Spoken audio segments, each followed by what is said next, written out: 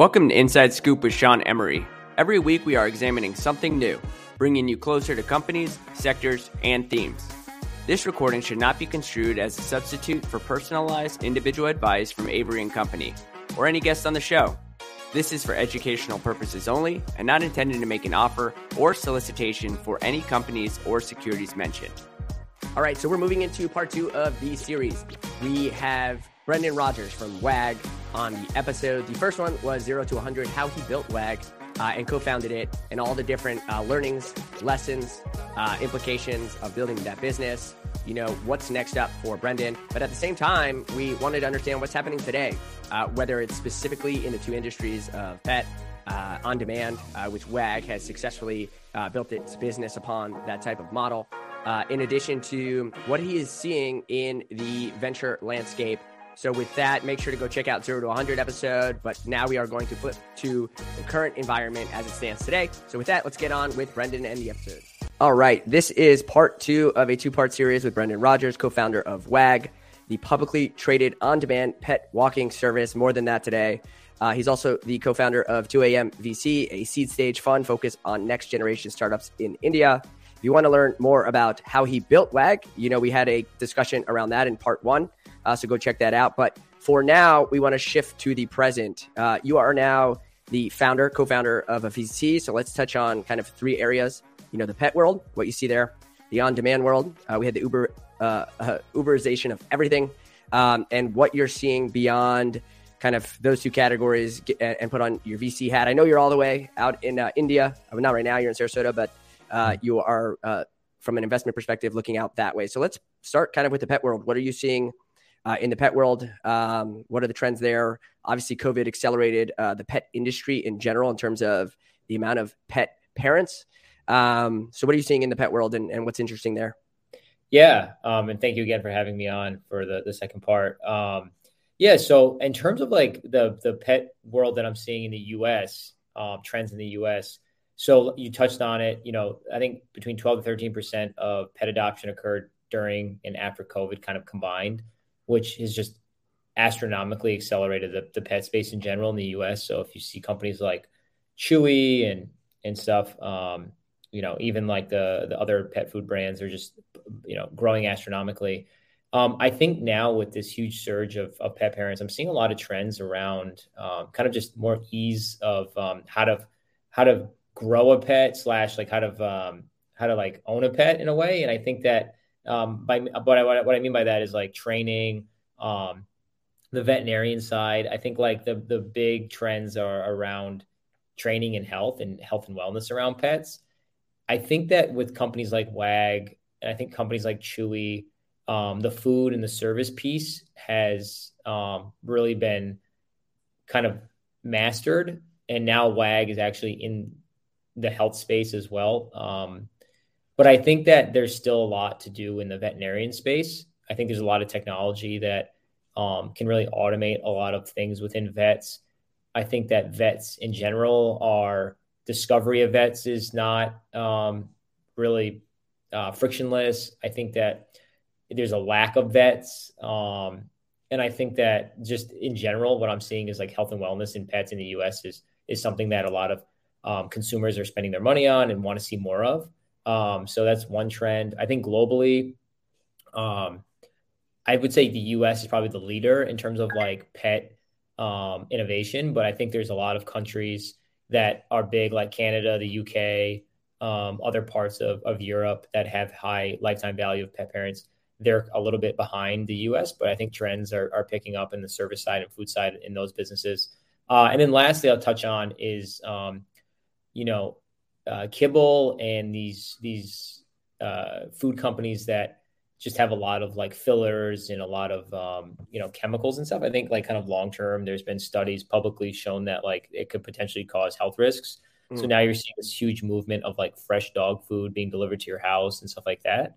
I think companies that are in that space, I think are growing very, very fast. And since there's this whole new wave of pet parents and the millennials, even Gen Zers, millennials, et cetera, that are just more health conscious in general. I think that's bleeding into their pet as well.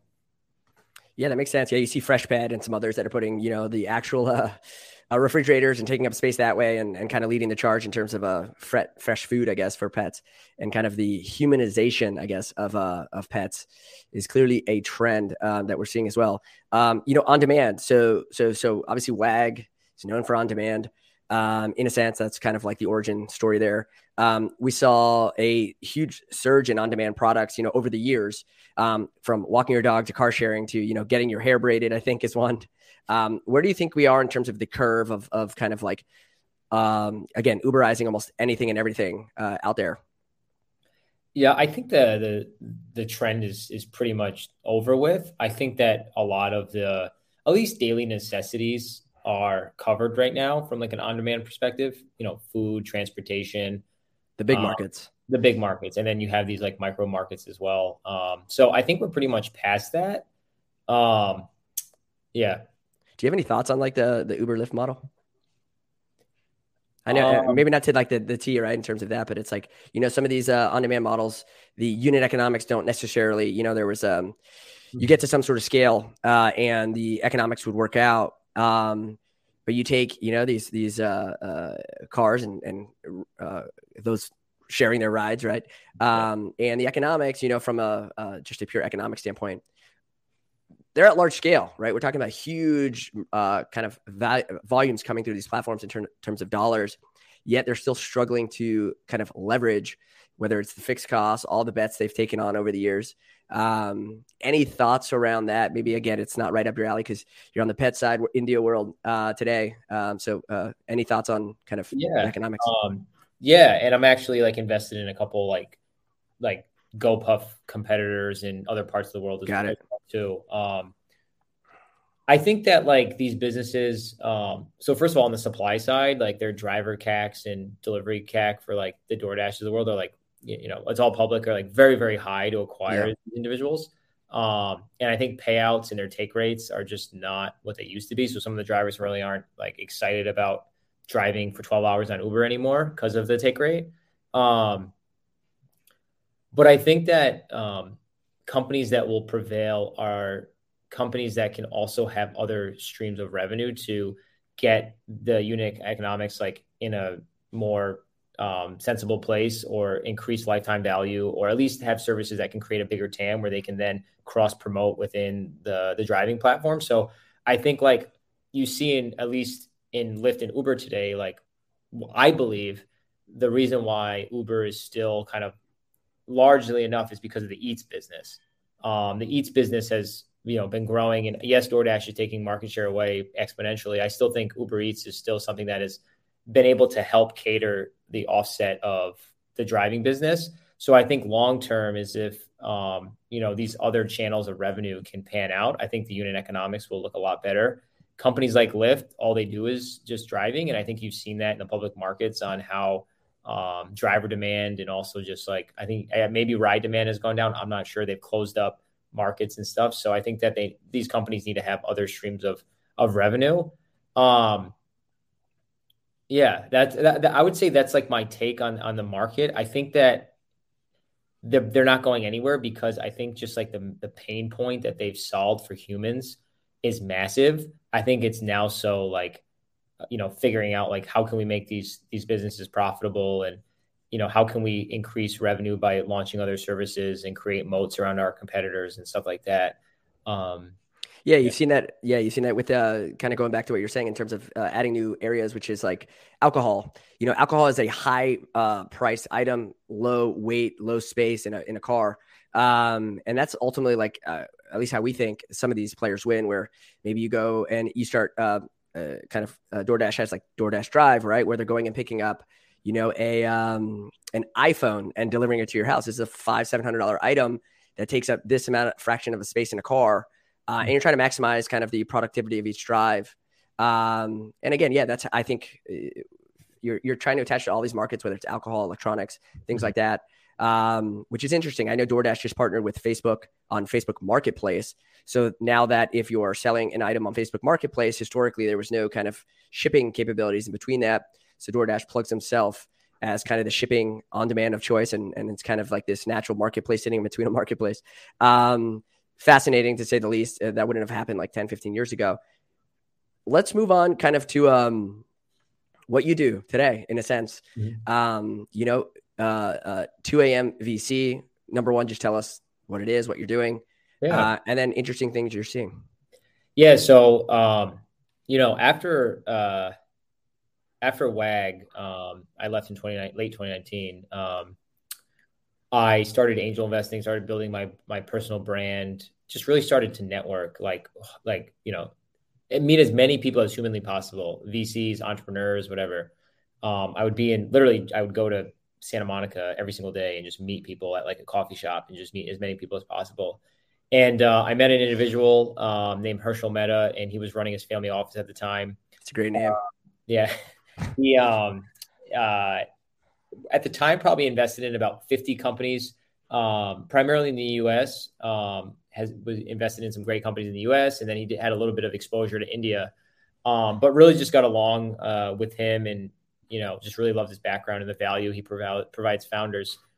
He was telling me about his cousin that lived in India that was a successful exited entrepreneur, turned kind of super angel and invested in some of the biggest unicorns today in India, but more so recently started an accelerator, a pre-seed accelerator, so sort of like a YC of India, even like earlier. So I was like really intrigued by that. And I've always been interested in emerging markets. I'm a huge fan of Tiger Global. I'm a huge fan of Edition. I'm a huge fan of Coatue. I'm a huge fan of Dragoneer, these massive funds, huge fan of SoftBank. They just kept deploying in these emerging markets. So I was like always intrigued by that. And, I got an email from Herschel saying, hey, would you like to come to my cousin's first demo day in Mumbai? And I thought nothing of it, meaning like something inside of me was like, you should go. And I'm always the first person where it's like, if there's an opportunity, I'm there, like no matter where in the world. And went to India, saw the demo day, really saw like what Herschel's cousin Sanjay was building and the relationships he's built. And that got me thinking, like, this is a really interesting market. It's an emerging market. There's Google, Facebook, Amazon are deploying billions of dollars into the country. You're having offices like from Coinbase opening, and all these tech companies are being launched in India, but selling into the US, getting publicly listed. Like, what's going on here? Started doing more research on the market, realized that half the population is under the age of 27, and just the sheer technical talent coming from India, building in India or building for the world was just something that I've never experienced before. If you look at, the CEO of Microsoft, Twitter, Google, they're all like from India. It's nuts. Yeah. So realized that like there's something that's happening here and I need to be a part of it. So kind of long story short, I thought that I could be super different by being a white bald guy from Rhode Island. Yeah. That like I would stick out like a sore thumb, and people would be like, why is this guy investing here? You're the Jeff Bezos of India. Right. Exactly. And a lot of the Indian founders, a lot of the Indian funds rather are not founder led, and pre-seed seed, there really isn't any founder led funds. And I was like, there's a huge opportunity to be like diversity on the cap table. So everybody was just very curious, like, why is this guy investing here? And then decided I need local knowledge and local expertise. So decided to partner with Herschel.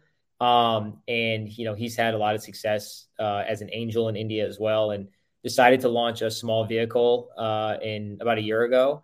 And we're a pre-seed seed fund, India only. And we're in about 35 companies.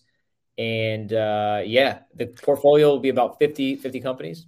What's the generally sector agnostic, neutral focus? I'm assuming it has a lot to do with your expertise and your partners, but yeah. So we're agnostic. I actually I don't like putting myself in a box. Sure. I just want to back great founders first and foremost. At this stage at pre-seed seed, as I'm sure you're aware of, like there's very few data points to go off of. It's really about like how big the TAM is and like, what does a team look like? Like, are these the people that can get something off the ground? So that's how I look at it. So we invest in all industries. We're obviously, I would say we skew more towards what we know, which is consumer, marketplaces, fintech, B2B. But happy to look at anything. Somebody told me once when I first started angel investing, the best deal flow always comes from founders. And I've have quadrupled down on meeting as many founders as humanly possible because of that reason. And it's panned out really well. So those are the kind of like the sectors that we kind of cater towards. We brought on recently Herschel's nephew, which is he's like very, very technical, but he's obsessed with Web3. And he lives in Bangalore, which is like the Palo Alto of India. And I'm just so impressed with him as an investor, previously, and just how he's consistently technically sound in Web3. So that's not an area that me personally has the most kind of experience or expertise in, but we love Web3 as well. And not like super allocated in it, but definitely have invested in some companies that are doing really well right now, and expect to invest in a few more and whatnot. So cool. Yeah, no, a couple more minutes here, but your areas of interest, like what are you seeing? I know it's India, so it could be either 2 steps ahead of the US or even 2 steps behind the US in terms of where they are in certain areas. Like just broadly speaking, what are a couple of trends that you guys are targeting? Yeah, I mean, like I think that so I'll answer from like an Indian perspective, is just or even like emerging market perspective, is like I believe the US is always like a step ahead of probably all the countries in the world. I mean, I think China's kind of on their own island, but the services that have worked in the US, the business models that have worked in the US, some of them have catered and bleeded into these other countries where they've also has worked as well. So India is like a little bit behind the US from that perspective, but we're investors in a company called Carbon Card, which is like the Brex of India, which has done astronomically well. So like, you saw a model work in the US like Brex, and now that model went to India and it's done exceptionally well. So we're seeing like kind of existing business models that have done well in the US do well in India. I think like in India specifically, so there's this massive Gen Z population. Data is extremely cheap. More people are getting online at a rapid rate daily. And I think that now these Gen Zers have access to different platforms like Instagram and Snapchat and Coinbase, et cetera, that now they have the ability to, and they see people, wearing Squid Game t-shirts. So they want a Squid Game t-shirt. They see people investing in crypto, and now they have the ability to invest in crypto with only a few rupees. Things of that nature, I think, has really made this generation in India, the Gen Z population, which is the largest population in the world, really grow exponentially from a digital perspective. And then lastly, I think in India as well, is that since it's a step behind the US, there's a lot of things that are not digitized yet, meaning there's still a lot of like pen to paper type things. So for an example, we invested in a company that digitizes pharmacies and allows pharmacy delivery. That before, historically, pharmacy owners, and there isn't like big companies like CVS or Walgreens. It's more so this mom and pops that own pharmacies. Like now this company digitizes all of them. Things of that nature, which is just super, super interesting. And then lastly, in the US, I think that like the trends I'm seeing in the US is more so around like I'm seeing more like just more kind of out there ideas that are solving like massive problems. I'm not seeing specific trends, but I'm seeing things like, electric, companies that like electric airline companies or electric boat engine companies, things that are like really outlier things where if they actually work, they're going to be massive. Those are some of the companies that I'm kind of seeing from that lens. But I spend my days investing primarily in India. I recently, like I mentioned, I did a deal that I'm very, very excited about personally in a company called Crave Mart, which is in Pakistan. It's the GoPuff of Pakistan, and they're absolutely killing it.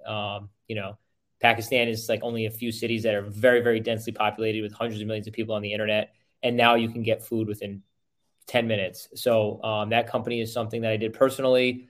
Founder's phenomenal, and actively looking at deals globally. But I would say that my lens has been specifically India because I have a fund now, and that's what I'm excited about. But when there's US deals or deals kind of in other markets, always take a look and stuff like that. Cool. Yeah, no, it sounds like, again, you're focused on big end markets. Again, on the other part one of this, we talked about WAG, and the origin story there was to, attack big markets, whether it was dating or, the pet parent market, which in theory, on demand, you guys created. We'll end there. Again, Brendan, he's the co-founder of WAG and 2AM VC. I'll put in the notes how you can reach him on LinkedIn. That's his preferred method. But at the end of the day, we're going to end there. Brendan, thanks for coming on, and we will chat soon. Yeah, thank you so much for having me. I really appreciate it.